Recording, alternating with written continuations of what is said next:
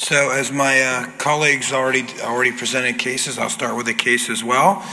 So this is a 24-year-old Caucasian woman with perforating ileocolonic Crohn's disease. She underwent an ileocecal resection 1 year after diagnosis, secondary to perforating disease.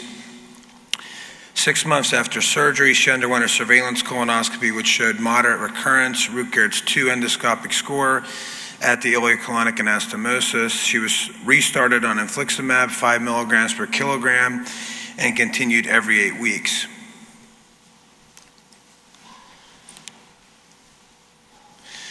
"10 months after restarting her infliximab, she developed severe pain in her hands, knee, and ankle. Her physical exam, and this is not my typical exam in the office, but she had tenderness of the right second and third MCP, second PIP, second DIP, her left knee, and tenderness and swelling in the left ankle and left Achilles tendonitis. Her labs were notable for an albumin of 3.3, a SED rate of 34, CRP of 18.5. Her ANA was 1 to 640 in a homogeneous pattern, and her double-stranded DNA was positive. Her complement levels, SSA, SSB, CCP, RF, RMP, and Smith antibodies were all negative. Imaging of the hands, feet, and pelvis were normal.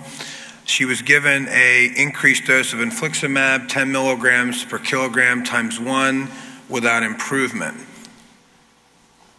So what I presented, I think, in my practice is one of the most challenging cases that you have, trying to differentiate whether a patient has non-inflammatory joint pain, which is not the case here, a type 1 arthritis, a type 2 arthritis, or potentially a reaction to the drug, whether it be some type of delayed infusion reaction or, in fact, drug-induced lupus. So that's what we're going to work through here in the next 15 or 20 minutes. So we'll start with peripheral arthritis. The type of joint pain that our patients can get are joint extraintestinal manifestations. Most common, far and away, are arthralgias without frank joint swelling. There's the polyarticular or type 1 arthritis, polyarticular or type 2 arthritis, and then there's, of course, the axial arthritides, sacroiliitis, and ankylosing spondylitis, which I'm not going to cover today. And interestingly, I don't think our rheumatology colleagues really separate the arthritides like this. They typically just call it an inflammatory arthritis associated with IBD. So I think in our literature, we break it down a little bit more nuanced than they do, which is, I think, a bit unusual. So axial arthritis occurs in about 10 to 20% of patients with IBD, more common in patients with Crohn's than ulcerative colitis, and more common in women than men. And interestingly, and you see this often in practice where patients say that they had some type of inflammatory arthritis before diagnosis, that actually occurs in about 12% of patients. And as Millie pointed out in her talk, other extraintestinal manifestations such as the ocular disorders, erythema nodosum, and pyoderma are more common if an inflammatory arthritis is present. And typically, radiographs are normal in our patients. These are non-destructive arthritides. The pathogenesis is not really known. There are some HLA genotypes that are more common in patients with the type 1 arthritis as well as type 2 arthritis. Of course, patients with ankylosing spondylitis are known to be HLA B27 positive. And, the microbiome is probably important here as well. HLA B27 transgenic mice raised in germ-free environments do not develop either gut or joint inflammation. So let's start with non-inflammatory joint pain first, which was not the case in my patient that I just presented. It occurs in about 18 to 16%, so far and away most common, can affect any joint, and usually coincides with active disease and emerges with relapse. So once you're initiating effective therapy, the joint pain should get better. If it doesn't get better, what should you consider? Well, you should consider pseudorheumatism as you withdraw steroids. That's a really nasty symptom that occurs in patients on corticosteroids. Other drug side effects we're going to talk about. And then remember that patients, old football players like me can get other forms of arthritis as well. So patients can have osteoarthritis and other problems. So the type 1 arthritis is more common than the polyarticular arthritis. It typically involves less than 5 joints, typically including one large weight-bearing joint. It's almost always asymmetrical, and it usually coincides with active disease. So when your patient develops this, it's typically a short duration, about 5 weeks, but 10 to 20% of patients can develop chronic symptoms, and it can recur in 20 to 30% of patients. So the polyarticular arthritis affects more joints. That's why it's polyarticular, and it's usually the small joints in the hands, particularly the MCP joints, as I highlighted in our case here. It usually does not correlate with underlying bowel activity, which makes it confusing, and it typically persists. And one study reported that the mean duration of symptoms is 3 years, and it too is associated with ocular inflammation. How do you treat these peripheral arthritides? Well, if it's a type 1, you treat the underlying disease, and patients usually get better. Rest, analgesics. I use COX-2 inhibitors. There's been 2 pretty good studies that have shown that COX-2 inhibitors do not result in increased relapse of IBD. For type 1, you can also use intra-articular steroids. Obviously, I'm not doing that, but that is a good treatment. And sulfasalazine, I think most commonly used in our practices now for patients with concurrent joint pain. It can be very, very effective even at low doses. Similarly, for the type 2 arthritis, sulfasalazine, after COX-2 inhibitor, sulfasalazine is typically my first choice. I don't like using low-dose oral steroids, but I find that our rheumatology colleagues will often prescribe this for this form of arthritis. Methotrexate tends to work very well. And I put a question mark next to anti-TNF because in my practice, I've seen these type 2 arthritis emerge in patients on anti-TNF with well-controlled disease, with good drug levels, and it's really, I think, a bit mystifying why it occurs. And sulfasalazine and methotrexate in general seem to work pretty well for this. So what about paradoxical autoimmune reactions? Millie and Alan set this up really beautifully for me. Millie talked about some mechanisms potentially. The most common forms you've already heard of, but we're now going to focus on drug-induced lupus. Remember also that patients can develop vasculitis and they can develop interstitial lung disease. And Millie's highlighted this in a study that we did with her. The onset of symptoms is typically remote from starting the anti-TNF. So the average is about 41 weeks, but it can range from a day to 7 years. And Millie mentioned is more common in women. What's the prognosis if a paradoxical autoimmune reaction occurs? It's generally really good with withdrawal of the anti-TNF. Complete resolution of symptoms occurs in over 70%, partial resolution in 15%, and no resolution in the remaining 13%. And the diseases with the poorest outcomes are interstitial lung disease, inflammatory ocular disease, and demyelinating disease, which only resolve in 60 to 70% of cases. So let's focus on drug-induced lupus, which I've highlighted here in the red box. So this was reported cases of 140 cases. The mean age was approximately 50 across a number of different autoimmune diseases. IBD patients only represented 11%. Various different biologics have been associated, and in this study, a little over 50% of the patients were women. This is the incidence.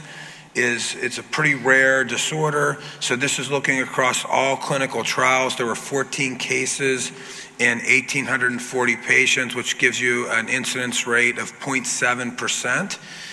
Post-marketing, however, the numbers are lower. You're looking at anywhere from 1 in 1,000 to 1 in 500 patients. I typically quote my patients when we're starting a drug, a rate of about 1 in 1,000. How does it present? It presents with generalized malaise and weakness. It can present with fever and rash, and in my experience, it presents with very, very intense joint pain and stiffness. And typically, we can see the skin involvement, but we often don't see other signs of lupus like renal or CNS involvement. I just had a patient for the first time that developed recurrent pericardial effusions as a manifestation of her drug-induced lupus, and that's pretty uncommon. In this study that I'm citing here, it was much more common in women than it was in men, although the prior case study that I showed you, it was about 1 to 1. Median duration of therapy was a year. All patients had joint pain, and in this study, 30% of patients had fatigue as well as rash. All of the patients in this series had a positive ANA, and 80% had a positive double-stranded DNA. All patients in this series stopped their anti-TNF, but 40% required a steroid taper, and the median duration before symptoms completely resolved was about 8 months. So it took a little while for these symptoms to go away. In my experience, it's a little shorter than that with a tapering course of steroids. 70% in this series restarted a different anti-TNF, so they stayed within class, and only one patient developed recurrence of drug-induced lupus. So you certainly wouldn't do this with demyelinating disease, and typically with the psoriaform eruptions, we typically stay away from anti-TNFs if it's stopped. But with drug-induced lupus, you may be able to stay within class. What's the diagnostic criteria? So it's a peripheral arthritis with symmetric or asymmetric, very intense joint pain. We mentioned ANA and double-stranded DNA, and supporting features. It's nice if you can get a classic lupus rash. That really drives home the diagnosis, and often you can see an antihistone antibody that's positive as well. So this is, you don't see the slide, this is going back to the pivotal slides with infliximab, adalimumab, and certolizumab. And what I'm showing you here in black is the percent of patients that have a positive ANA, and in red, the percent that have a positive double-stranded. These are not patients with drug-induced lupus. These are just the patients in the pivotal trials. And you can see that over 50% of your patients on infliximab have a positive ANA, and about 30% have a positive double-stranded DNA. So if you check these routinely in your practice and you say a patient has drug-induced lupus because of these markers, that's incorrect. It's actually more common that patients have these than they don't. It's less common with adalimumab and much less common with certolizumab, but you can't make a diagnosis just based on these ANA and double-stranded alone. So how do you treat drug-induced lupus? First and foremost, you remove the offending anti-TNF. You don't really treat through this. Supportive care. Most of these patients are going to need a tapering course of prednisone, and a minority of them are going to need an immune suppressant as well. And the prognosis is quite good. So resolution occurs in nearly 100% of cases, and it's where you refer to rheumatology is in my case where you're not sure. If you're not sure if it's a type 2 or drug-induced lupus and you need a little help from your rheumatology colleagues, that's typically where I'm sending them. If it's a slam dunk drug-induced lupus, stop, tapering course of prednisone, and move on to another drug. So what about rechallenge? I showed you a little bit of data on rechallenge. This is from a different series. So there were 54 reported cases of an anti-TNF being restarted once a paradoxical autoimmune disease resolved. In 17 cases, they went back to the same anti-TNF, which I would say is a bad idea, and it recurred in 2/3, so I wouldn't recommend you do that. In 37 cases, they changed anti-TNF, and the autoimmune disease recurred in 1/3. And I think there it depends on what disease you're talking about. I think if it's drug-induced lupus, you feel much more reassured about doing this, whereas I said with psoriasis and demyelinating diseases or neuropathy, you're not going to rechallenge in the same class. So what about a couple reactions to the drug? So it seemed like 10 years ago we saw this all the time. Maybe it's because we hadn't figured out that we're not supposed to give on-demand therapy, but we saw a fair number of these hypersensitivity reactions.